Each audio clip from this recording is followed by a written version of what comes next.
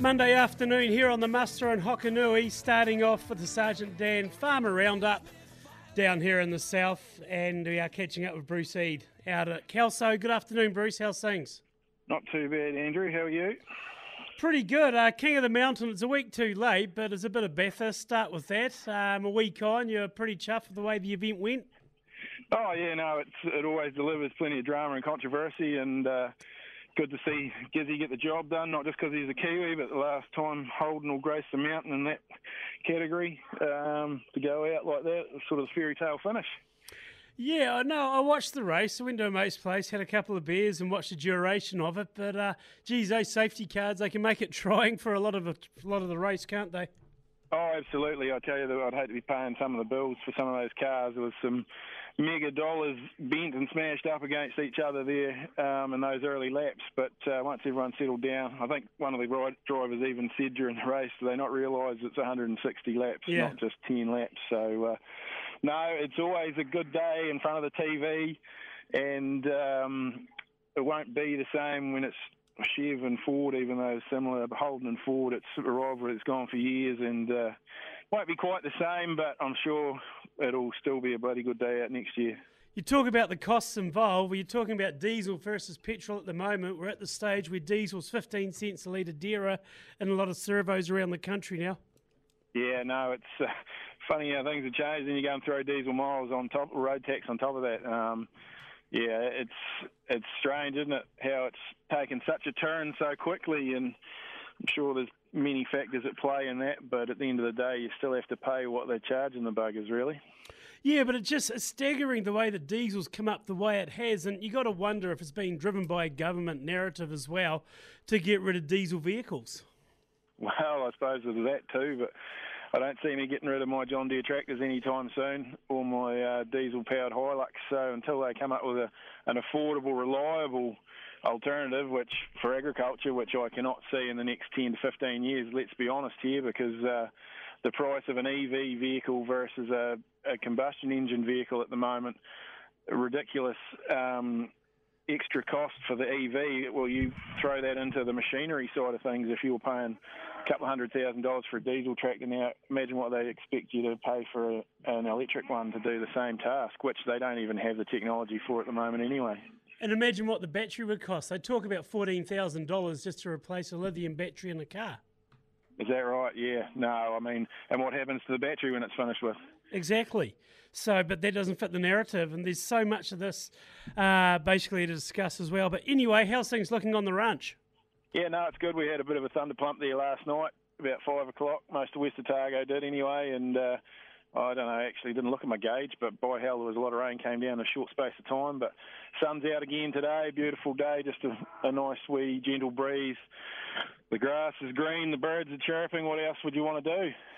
Yeah, we missed out on the thunder pump. I know that it got to Riversdale, but I mowed the lawn and just started. I was running out of petrol just in the last, I don't know, 3 or 4 minutes to go, and I was just sprinting to finish A because I started pissing down, and B because I was running out of fuel. And apparently, my wife reckoned it was quite hilarious.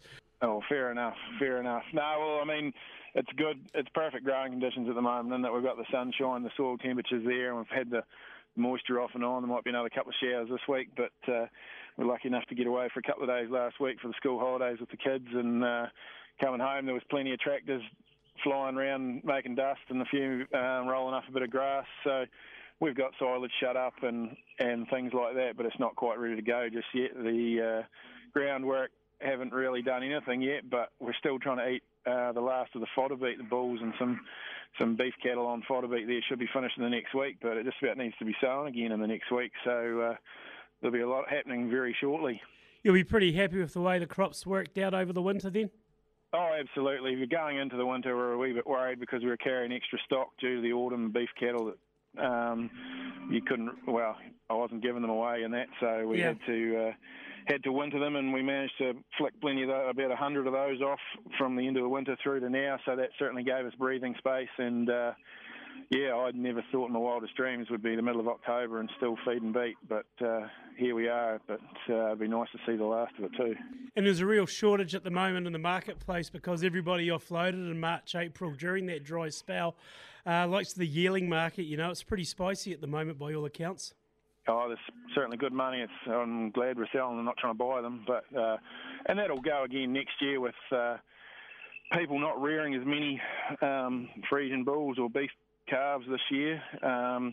So those guys that have are certainly going to cash in this time next year, regardless of what they think plant-based meat's going to do. Bruce, Hawaka Ekanoa, the big thing that happened last week. Groundswell's getting into mode this week as well. There's a fair bit going on farm as well, and unfortunately it seems to be pushing other issues aside.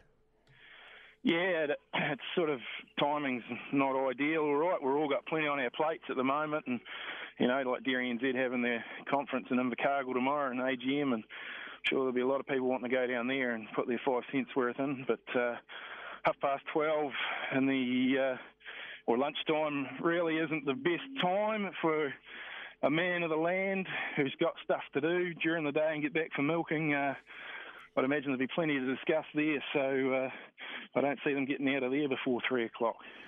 It'll be interesting how it unfolds there tomorrow, given everything that's going on. Jim Vanderpoel, let's be honest, hasn't been the most popular person within the farming groups lately as well, and it'll be interesting how it's received. Yeah, no, it will be, and it'll all probably depend on who makes time to get there. The levy groups, there's a lot of people not happy regardless of Dairy NZ or Beef and Lamb. A lot of people aren't really over the moon with them and the direction they've tried to send us. A lot of it is over my head, I will admit, but I leave it up to the professionals. But there's enough people around saying that, hey, we're heading in the wrong direction to make me believe that the majority are right. Just finally, mate, what's on for the rest of the week? Just in soaking up a bit of the southern weather?